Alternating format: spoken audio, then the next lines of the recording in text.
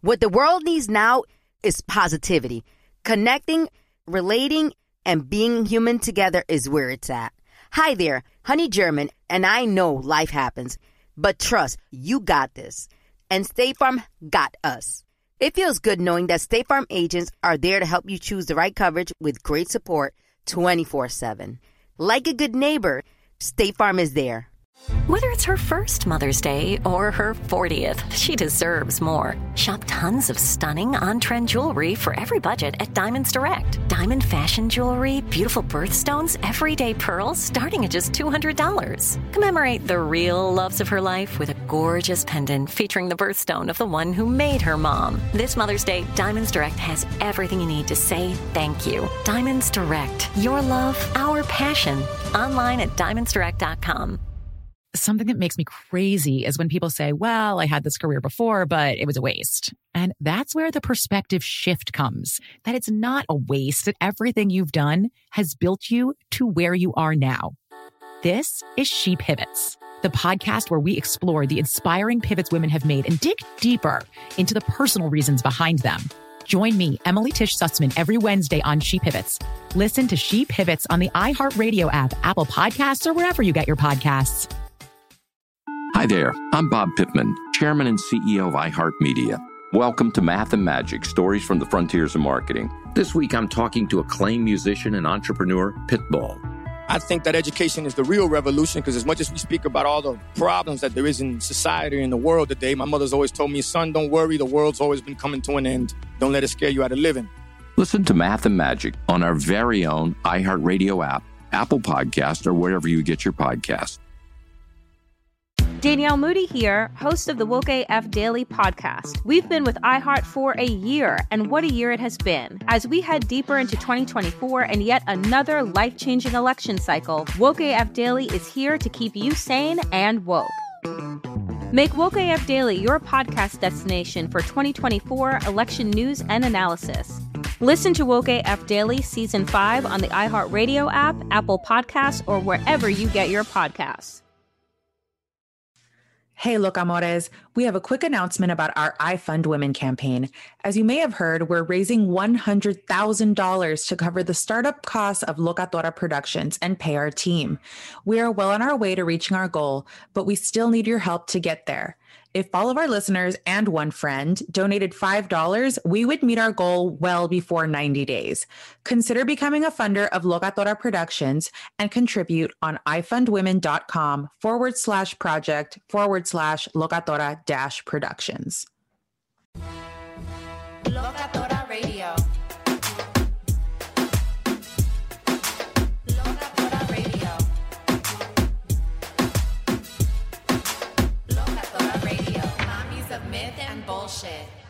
A radiophonic novela. Locatora Radio, hosted by Mala Muñoz and Diosa Fem.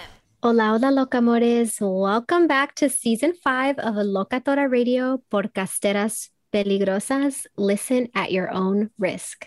Locatora Radio is a radiophonic novela, which is just a very extra way of saying a podcast. I'm Diosa. And I'm Mala.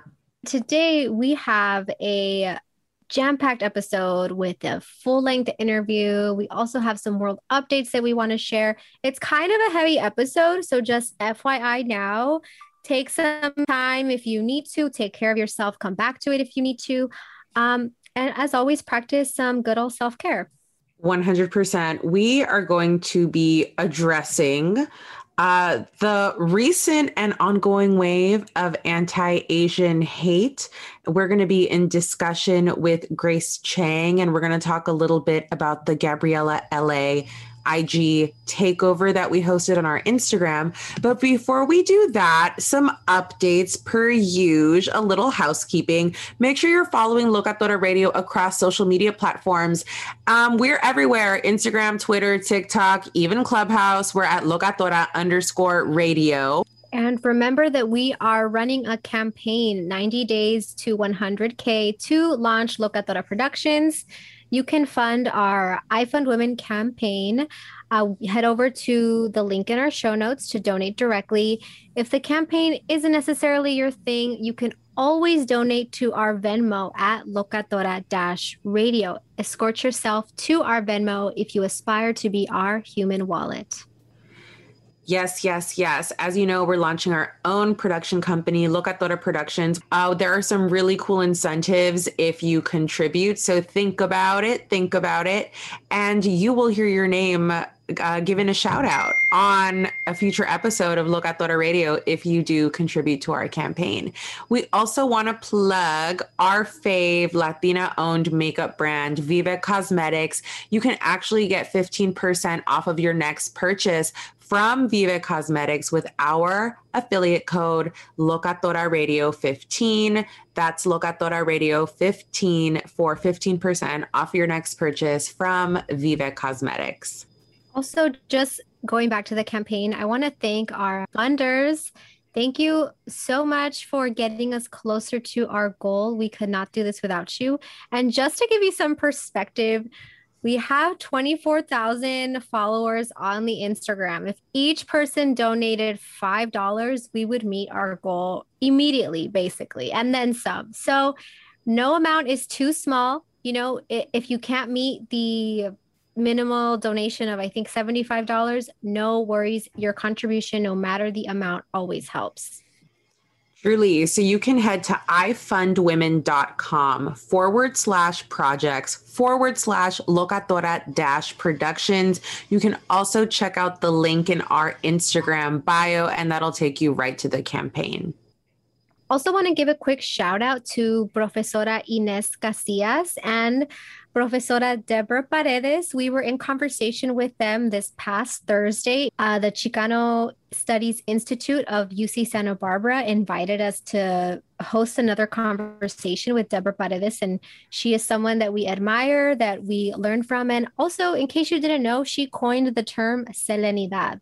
And she is, she is the Selena scholar, right? Responsible for archiving interviews, a ton of data from when Selena died, and also her memory and everything that has persevered afterwards. So check out her book, Selenidad. And there's also a recording floating around of the conversation. So once we have that, we will link it somewhere, probably on our website. Yes, yes. We've been really busy over here in Localandia, and we wanted to take a minute to acknowledge some events in the world. I mean, living in the United States, to be quite honest, the police state in which we really and truly find ourselves, it seems that there is a never-ending cycle of violence and police brutality. And as people with platforms, as podcasters, as media makers, we do feel that it is important for us as part of our radiophonic novela and our podcasting journey to include, these events in the world and to say the names of victims of police violence as part of this archive that we're creating, right? So we're not going to do a deep dive into each of these recent cases.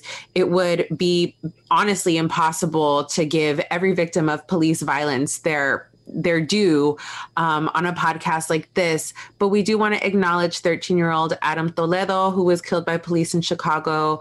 We want to also acknowledge Dante Wright, who was murdered by police in Minnesota. We do have a really important interview with Grace Chang. We've been discussing anti-Asian hate on Locatora a little bit, and we provided a platform to Gabriela Los Angeles. And Diosa, do you want to talk a little bit about Gabriela Los Angeles and the IG takeover that they did with us? Yeah, absolutely. So I was connected with some members of Gabriela Los Angeles, and they are a Filipina-led organization based in LA. They're a grassroots organization, and they are just working on dismantling imperialism. And so they did an incredible takeover on Locatora Radio. I was so impressed by the media assets that they created. They were super educational, informative. I was super impressed and really amazed by the amount of work that they put into teaching us about what they're working on, to teaching us about the history of imperialism in the Philippines, and also contextualizing the recent waves of hate crimes against the Asian community as something that is not recent, right? It may be in the sphere right now, in the news sphere, but there's actual historical events that have transpired for decades, right, that have led us to this moment. And so has not just been the pandemic, but a ton of other things that have historical events that have happened in the past. So if you missed it, do not worry. You can head over to our IG stories. They're saved on a highlight under Gabriela.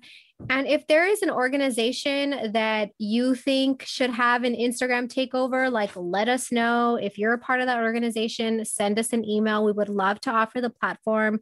As the podcast continues to grow, we cannot always offer an interview. And so we're trying to get creative and really lean on the different platforms that we have, whether that be the Patreon. So definitely you'll be seeing more interviews on the Patreon, or if it's an Instagram takeover, a newsletter shout out, all of that. So we're really trying to get creative with the way that we uplift different voices on Locatora Radio. And so it might not always be on the podcast, but definitely know we are trying to create space in some way in Localandia.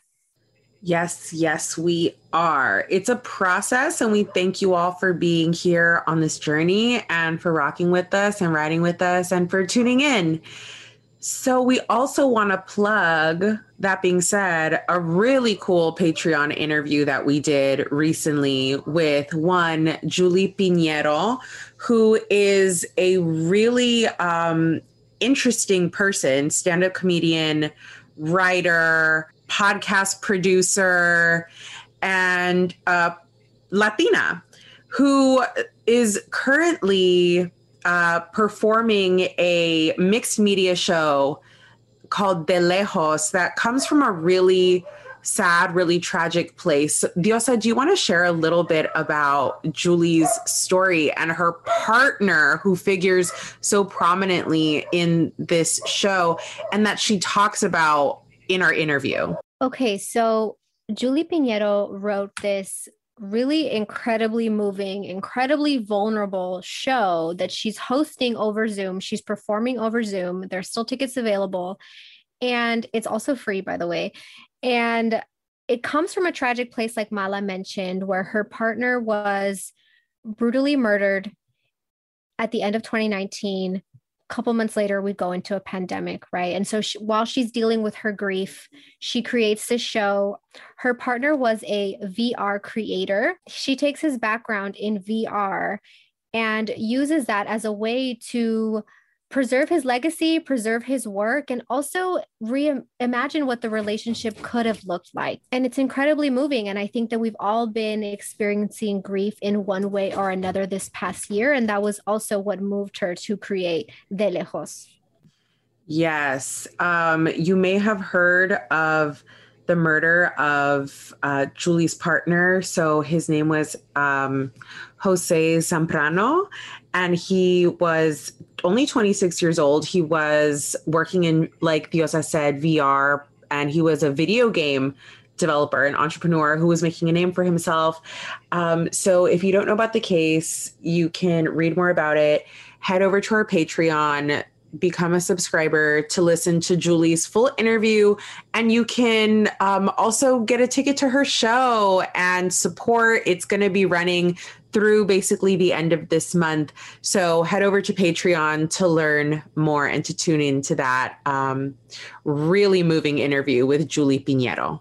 Okay, so now we have the immense honor and privilege to chat with my former professor, Grace Chang. She is a professor at UC Santa Barbara, an overall amazing, badass individual. She's a writer, she's an author, she is an activist, and she's just an overall, amazing, phenomenal person that I've had the immense honor to learn from. And we're all going to be learning from her today. She has an amazing background, expertise, knowledge, all of that. So without further ado, here is our interview with Grace Chang. Welcome, Grace. Thank you so much. Thank you so much, Diosa and Mala, for inviting me to speak about this really important, or to have this conversation about this incredibly important set of issues. And it's so nice to be back in touch. Absolutely. Thank you.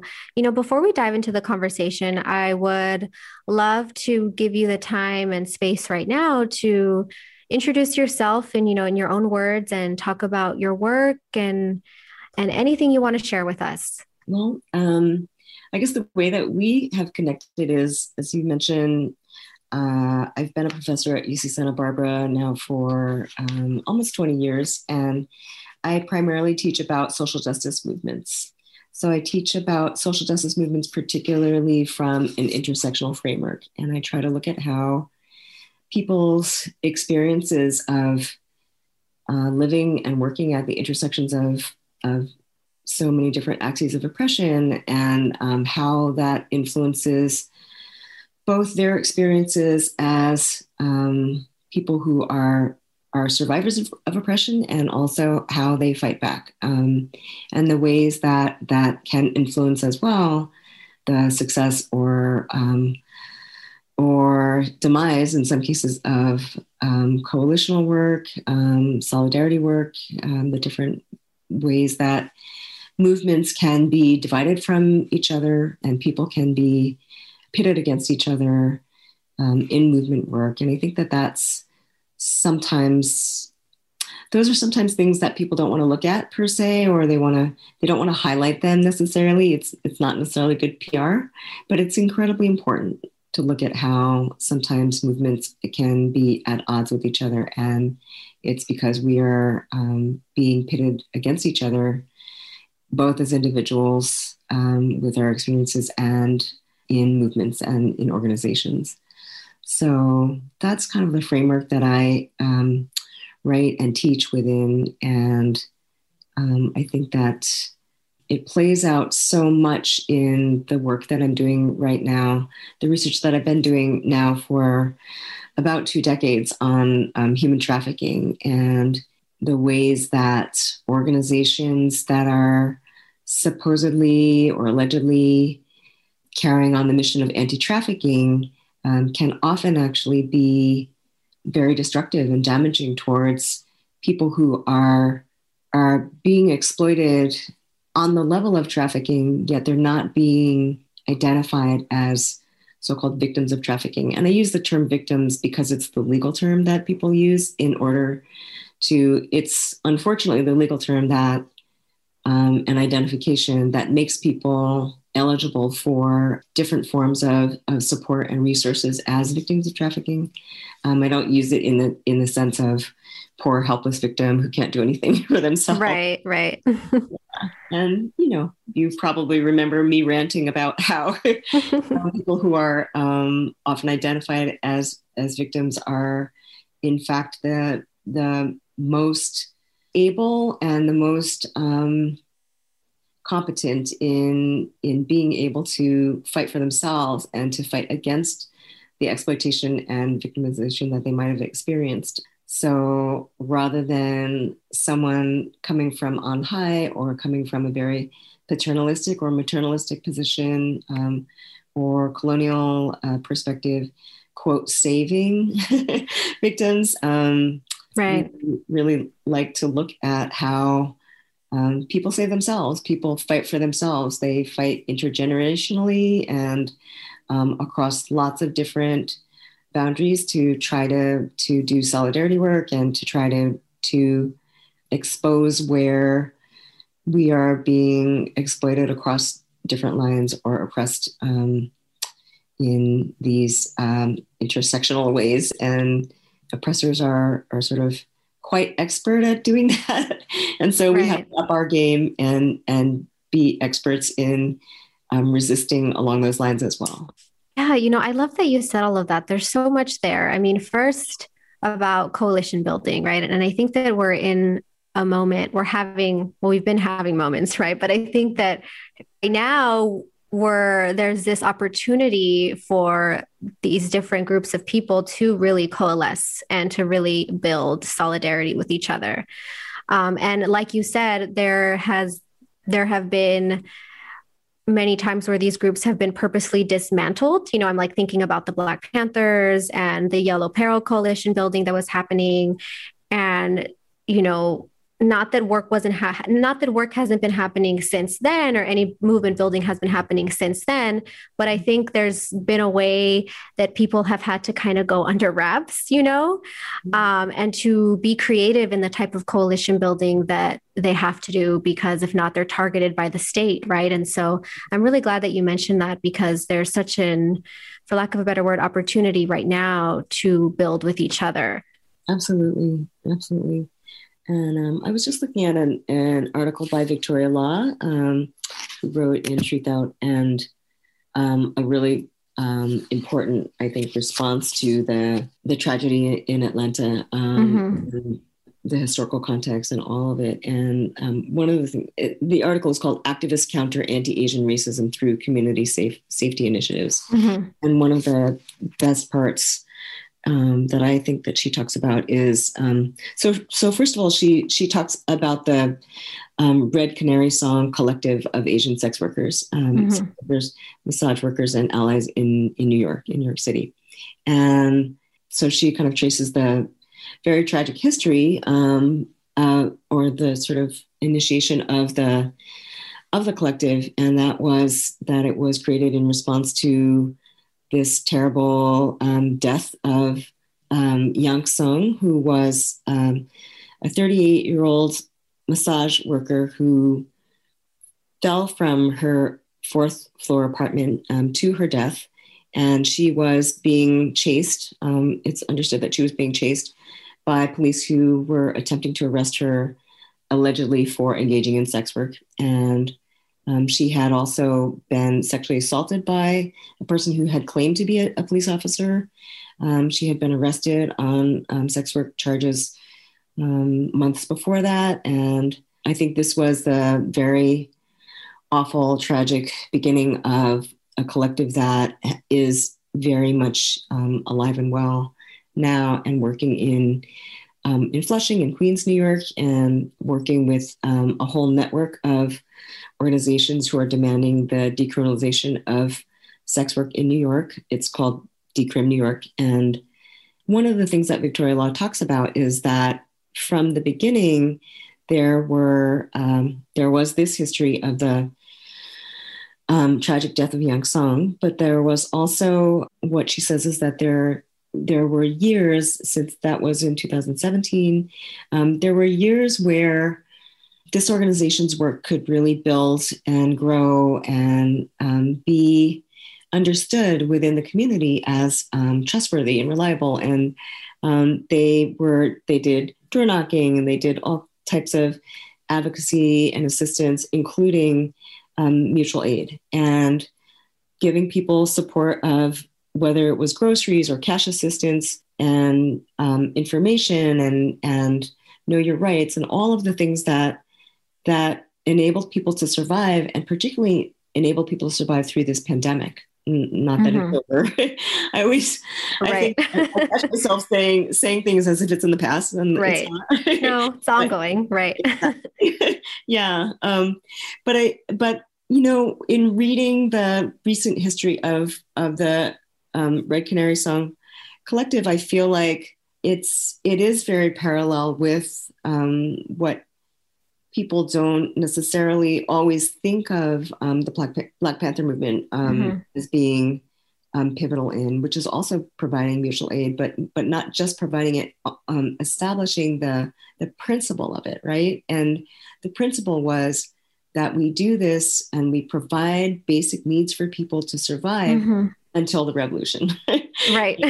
And then when the revolution comes, that we're prepared, and people are solid, and people are cared for and have their basic needs taken care of, you know, by each other. Right. And that is an alternative to capitalism. And that is an alternative to all of the violent exploitative systems that we experience.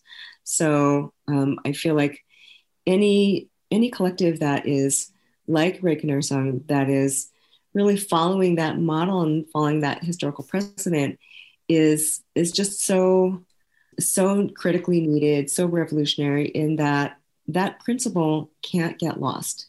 we cannot lose that principle along the way, or we will ultimately fail, right?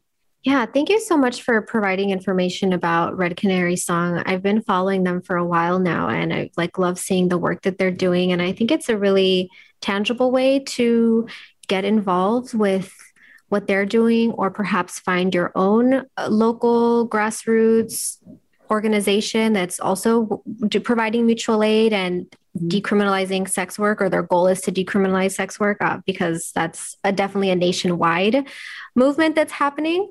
So I definitely encourage folks to check them out. So when talking about the shooting in Atlanta, right, I noticed that there was a lot of media attention in the very beginning, right?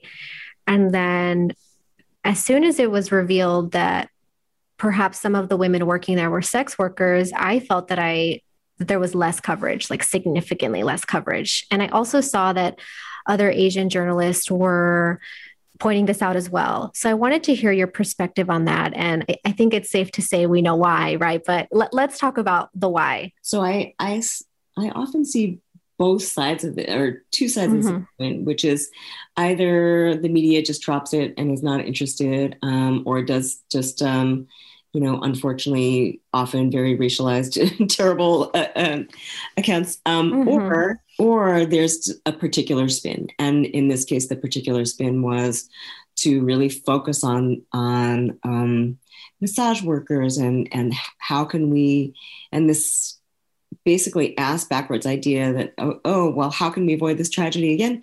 We can avoid it by, let's raid these massage workers and massage, places more often. Right. And so I feel like there has been, to me, at least in the alternative presses that I follow, there's been some really good responses to that, and understandings, and trying to bring back understandings of how this is not the way to go.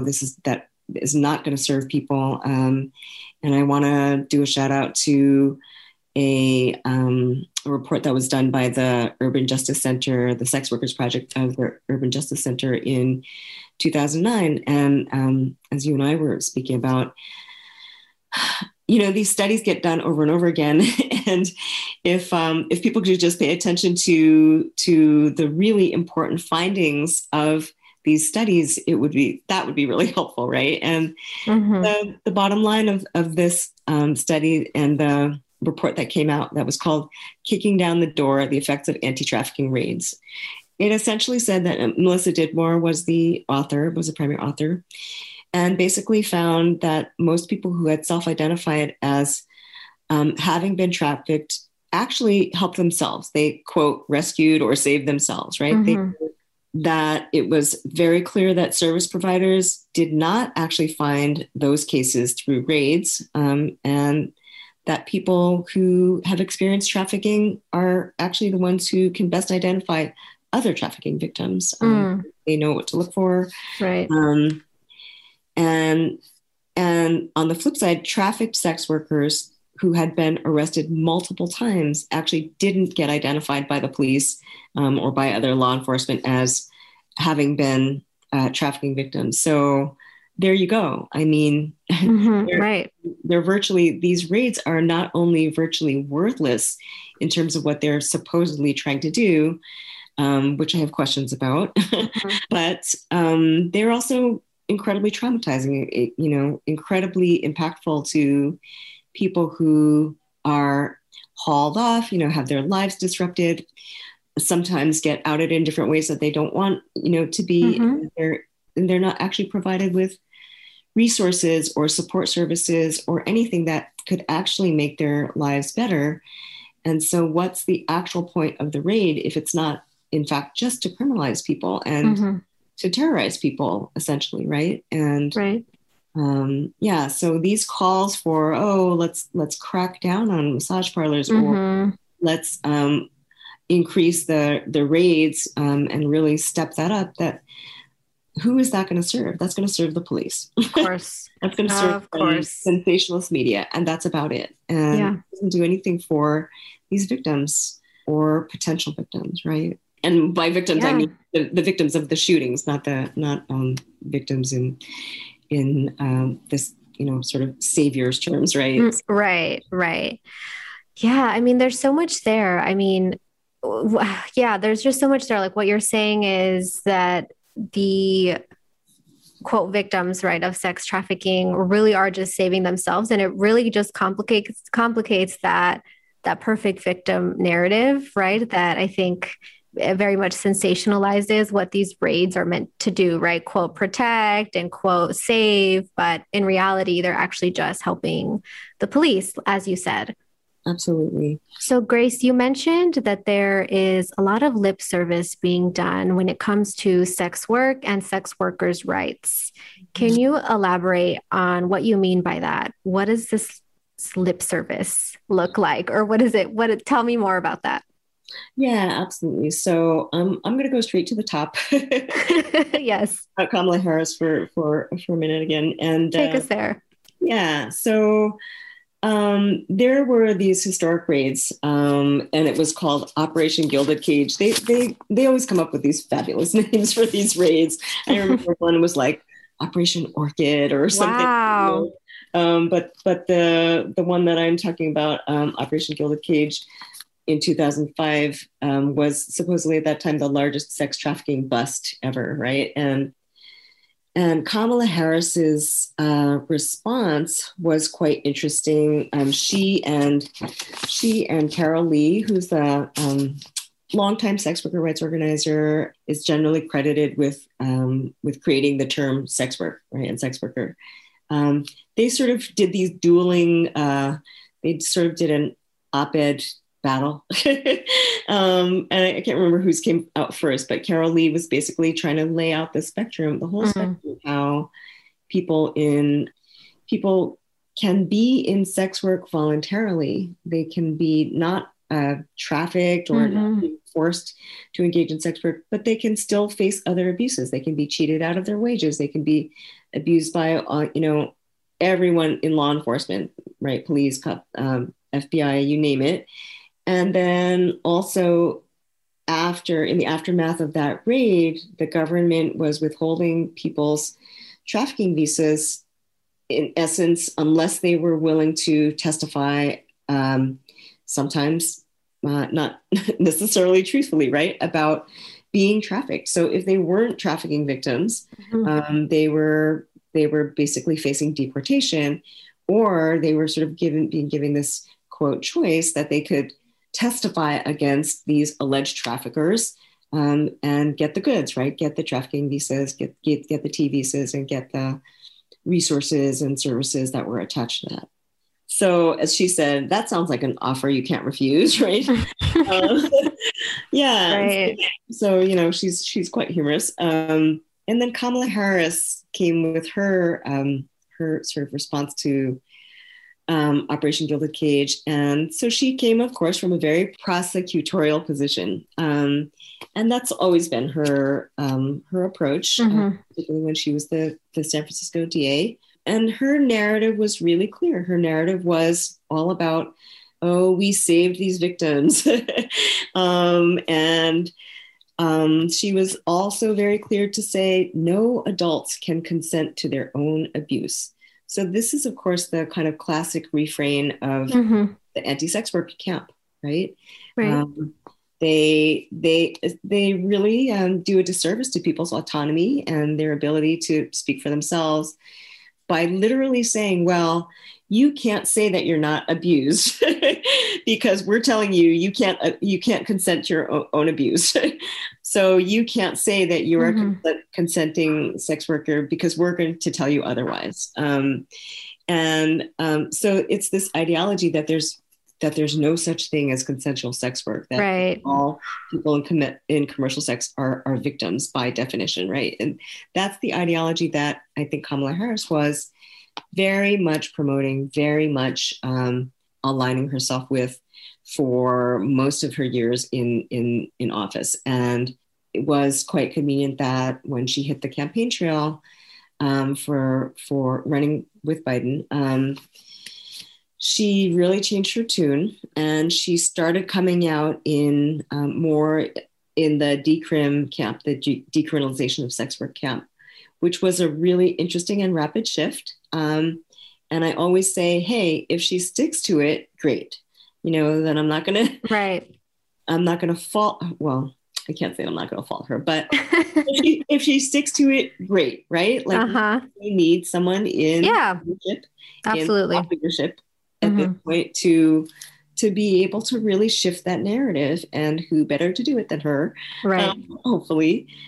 So when push comes to shove, I really hope that she will stick to that, Yeah, and there's a lot of like, quote, feminists that are anti-sex work, right? And don't believe sex work can be consensual.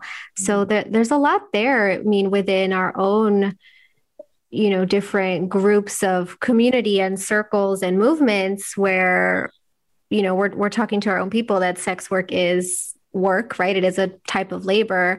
And that's just, 101. But then to talk about decriminalizing it, it just seems like there's a lot of convincing, it seems, when it comes to like the feminist groups and circles. It's so confusing and really enraging to me. Right. There's a lot of work to be done. And one of my biggest concerns is that because there's so much focus on alleged sex trafficking, right? Right. Yeah, that, no one can choose that. And everyone is by definition exploited and victimized in commercial sex. Because of that incredible, disproportionate, completely exaggerated focus on that industry within the realm of talking about human trafficking, there are all these other forms of trafficking in other industries that are much more prevalent, that go unnoticed and unattended to, and people aren't interested in rallying behind the domestic workers who are also facing trafficking, or people in manufacturing, or people in absolutely, all kinds of care work. Capitalism in its existence is exploitative. Any type of labor, you have the potential to be exploited by your employer, by even a coworker or colleague. Exactly. Right. Exactly. And unfortunately, people often want to pick the easy and the glamorous and the sensational stuff and look at, and they want to focus the lens on sex trafficking, even when they don't even necessarily understand what that term implies, right? And they are not so quick to come to the defense of or align with supporting domestic workers who are working, or home care workers who are working 24-hour shifts, or domestic workers who are being exploited by their employers and then being dumped during the pandemic. And there was one case of a domestic worker / nanny who was let go, who was fired, basically. Let go is a nice euphemism, right? But who was essentially out of a job. And then her employers asked if she wouldn't mind to FaceTime with the children and the family because they missed her. Wow. Yeah. That is emotional terrorism. That is really horrible. Yeah, it really is. But it's so representative, I think, of the way that people think of domestic workers and nannies and care workers of all sorts as just ultimately super exploitable, endlessly exploitable, and ultimately disposable, right? And that is unfortunately, I see that as the face of the American public. Right. Yeah. It's an ugly face. Podcasteras peligrosas.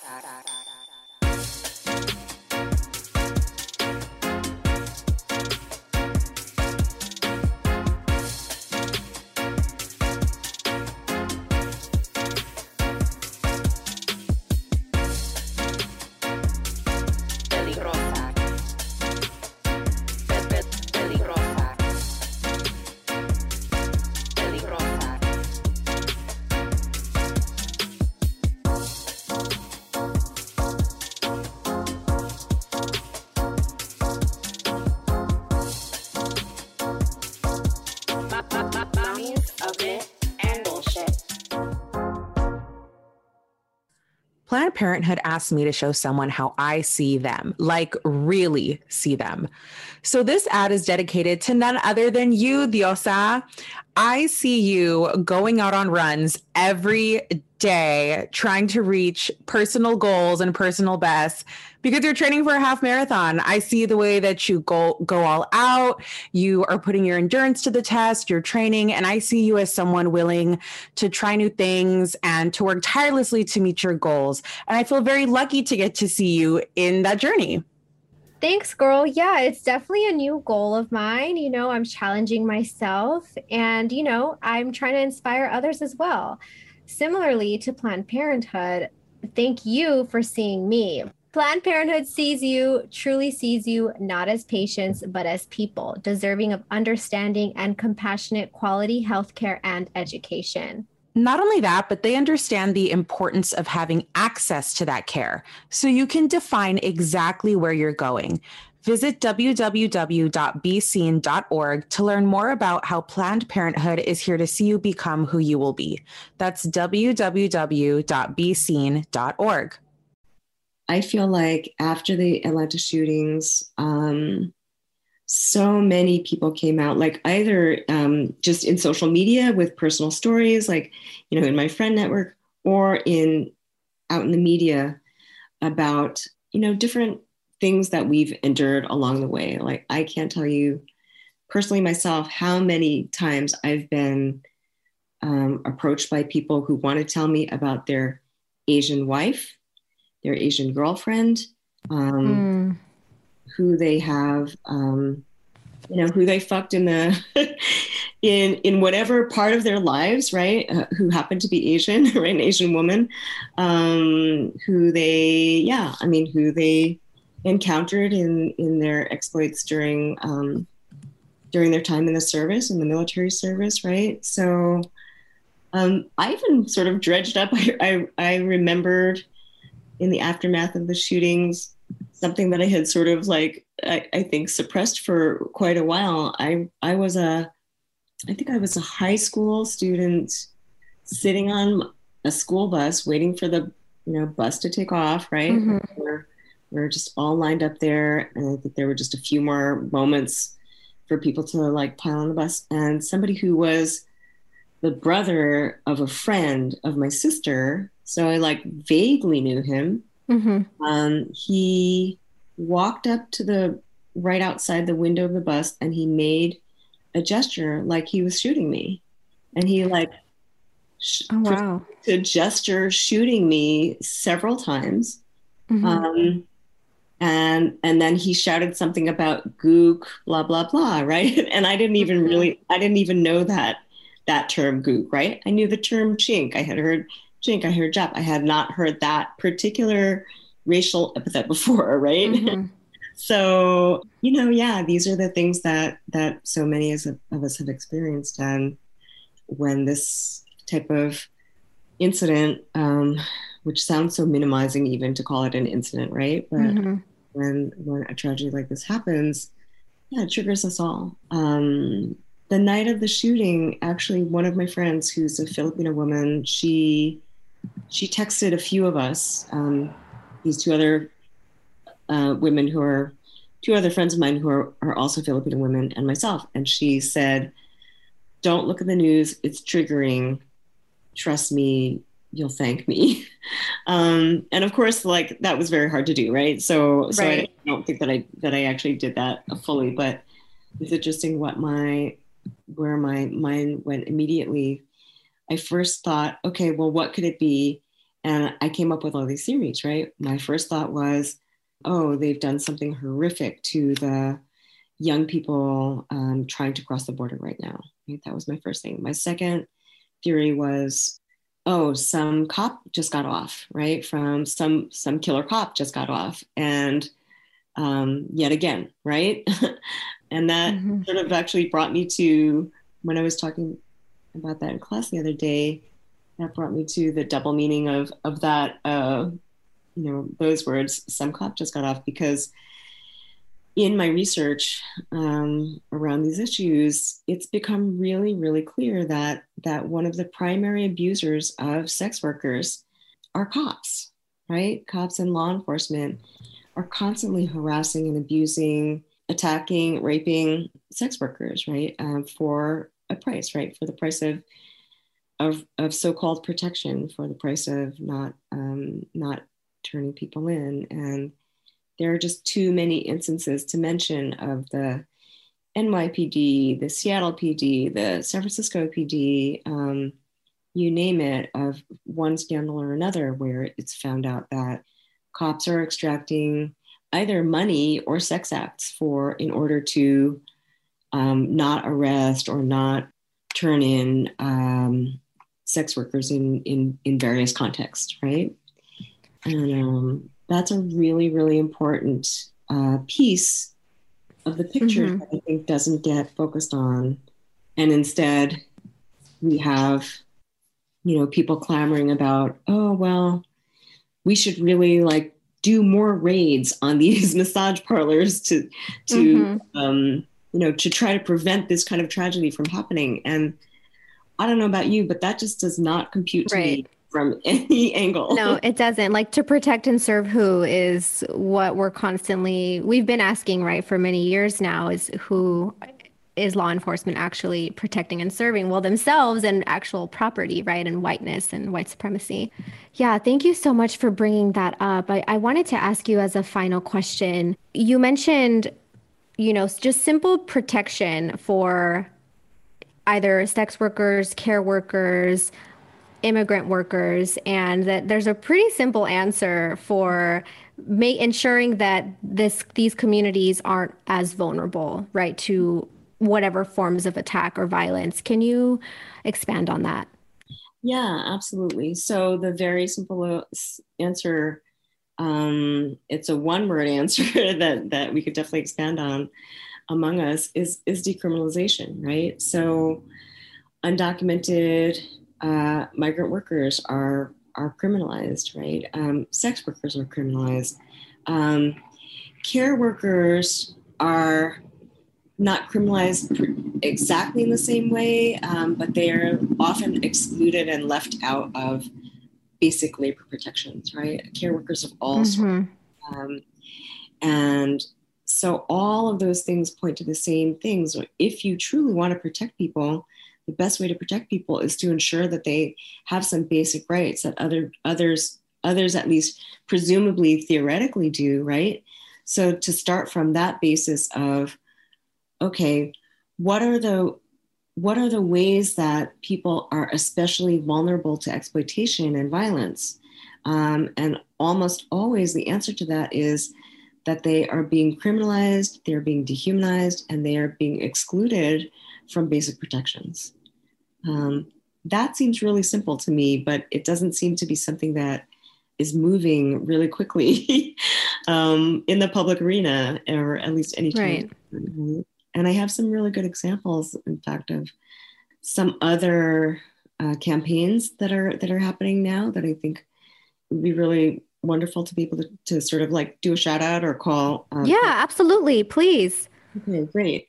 So one of the first ones is there are home care workers who are personal attendants. Many of them are elder Asian women, elder Chinese women. And I want to point out too, because I think that this doesn't always get the attention of people, but so many of the women who were the workers who were victimized in the Atlanta shooting, many of them were over 50. In fact, most of them, I think, were over 50, right? They were older women. In this case, in the campaign that I'm mentioning in New York, it's called the Anti-Woman Campaign, after Sojourner Truth, of course, right? And so they're basically fighting for the right to not have to work 24-hour shifts. And when I mention that to people offhand, sometimes people are like, what? Right? They can't even believe that we're talking about a 24-hour shift, especially in something as intensive as home care. Home health care is very intensive, right? It's lifting people. It's helping people to toilet, right? It's helping people to turn in bed, sometimes to turn people, within a certain number of hours back and forth so that they're not getting bed sores. It's helping people to eat. It's helping people to do any number of things that they are needing assistance for, and very intimate work, right? Very intimate assistance. And so in that respect, I feel like that care work is just as intimate as sex work, right? And people don't, I think that because it's not as glamorous and literally as sexy as people like to think of, in the sex industry, right? Mm-hmm. So people don't want to pay attention to it. And this campaign is a longstanding campaign. These workers who have been fighting for themselves, advocating for themselves. First, they were fighting for mostly to get back wages back. And then it has somewhat expanded now to try to recapture some rights that they had managed to get in these lawsuits that they had filed.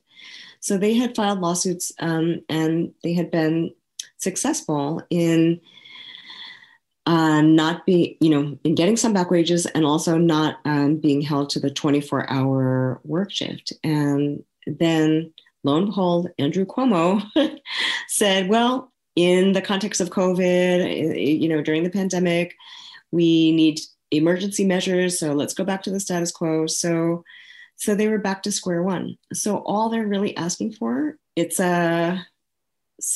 seems to be a very tall order, even though it shouldn't be. Mm-hmm. They're asking for separate 12-hour shifts.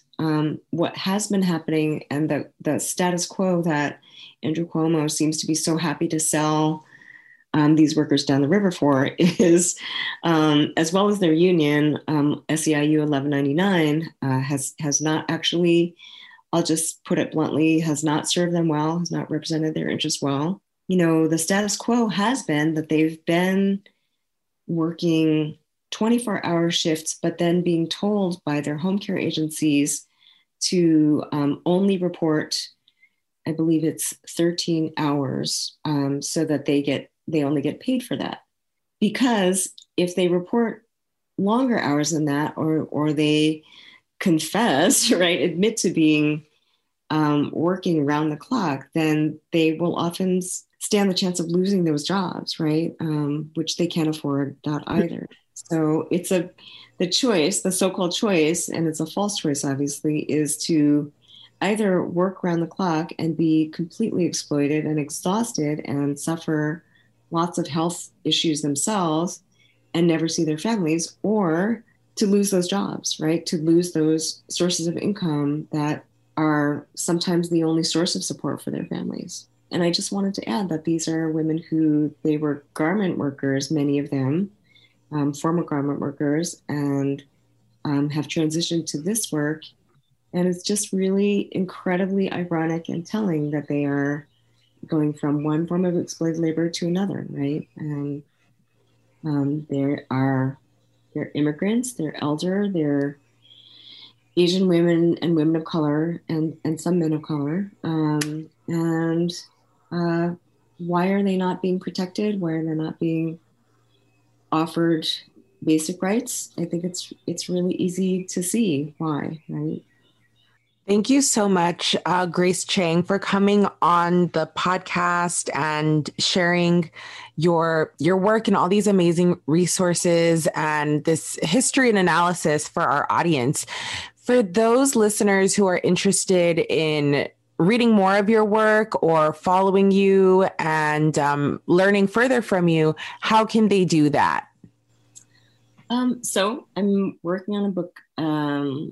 I'm working on a book on human trafficking, and it's going to be published by the New Press in New York. That is, I want to say, imminently coming out, but I think that's a little too optimistic. In fact, I think that some of the recent things that have happened in the context of the pandemic, including this tragedy, have compelled me. I really feel, I feel compelled to make sure that I incorporate these accounts into the story, because it's just really important to address them. And I think they are unfortunately really good examples of how this is playing out in the national discourse. So I'm going to be including those stories in the book. I also have a previous book called Disposable Domestics, and that's published by Haymarket Press. And shout out to Haymarket. Shout out to the New Press as well. Both of those presses have been doing some really great, I think, they've been doing some really great programming. Amazing. We will link the Haymarket Press in the show notes so that folks can buy your book, support both you and also the publication, because we love supporting all of that. So thank you so much, Grace, for joining us today and sharing your knowledge, your expertise with us. It's been truly wonderful to speak with you and learn from you once again.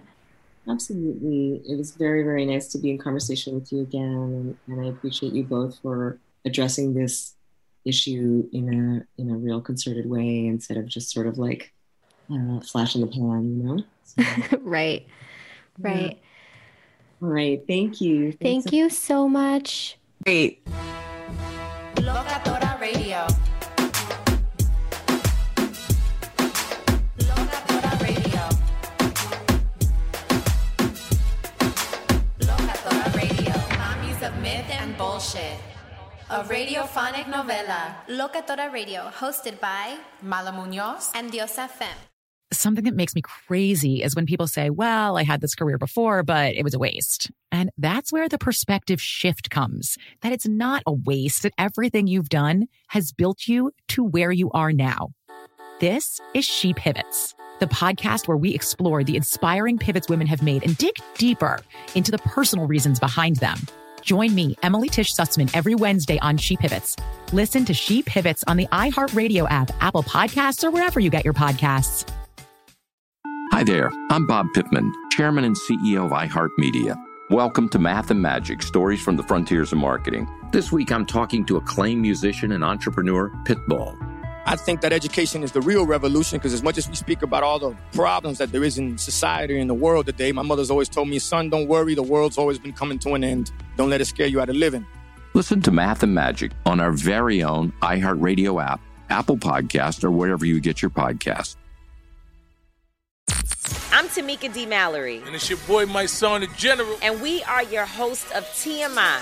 And catch us every Wednesday on the Black Effect Network, breaking down social and civil rights issues, pop culture, and politics in hopes of pushing our culture forward to make the world a better place for generations to come. Listen to TMI on the Black Effect Podcast Network, iHeartRadio app, Apple Podcasts, or wherever you get your podcasts. That's right. The Black Effect presents Family Therapy, and I'm your host, Elliot Connie. Jay is the woman in this dynamic who is currently co-parenting 2 young boys with her former partner, David. David, he is a leader. He just don't want to leave me. But how do you lead a woman? How do you lead in a relationship? Like, what's the blueprint? David, you just asked the most important question. Listen to Family Therapy on the Black Effect Podcast Network, iHeartRadio app, Apple Podcasts, or wherever you get your podcasts. Danielle Moody here, host of the Woke AF Daily podcast. We've been with iHeart for a year, and what a year it has been. As we head deeper into 2024 and yet another life-changing election cycle, Woke AF Daily is here to keep you sane and woke. Make Woke AF Daily your podcast destination for 2024 election news and analysis. Listen to Woke AF Daily Season 5 on the iHeartRadio app, Apple Podcasts, or wherever you get your podcasts.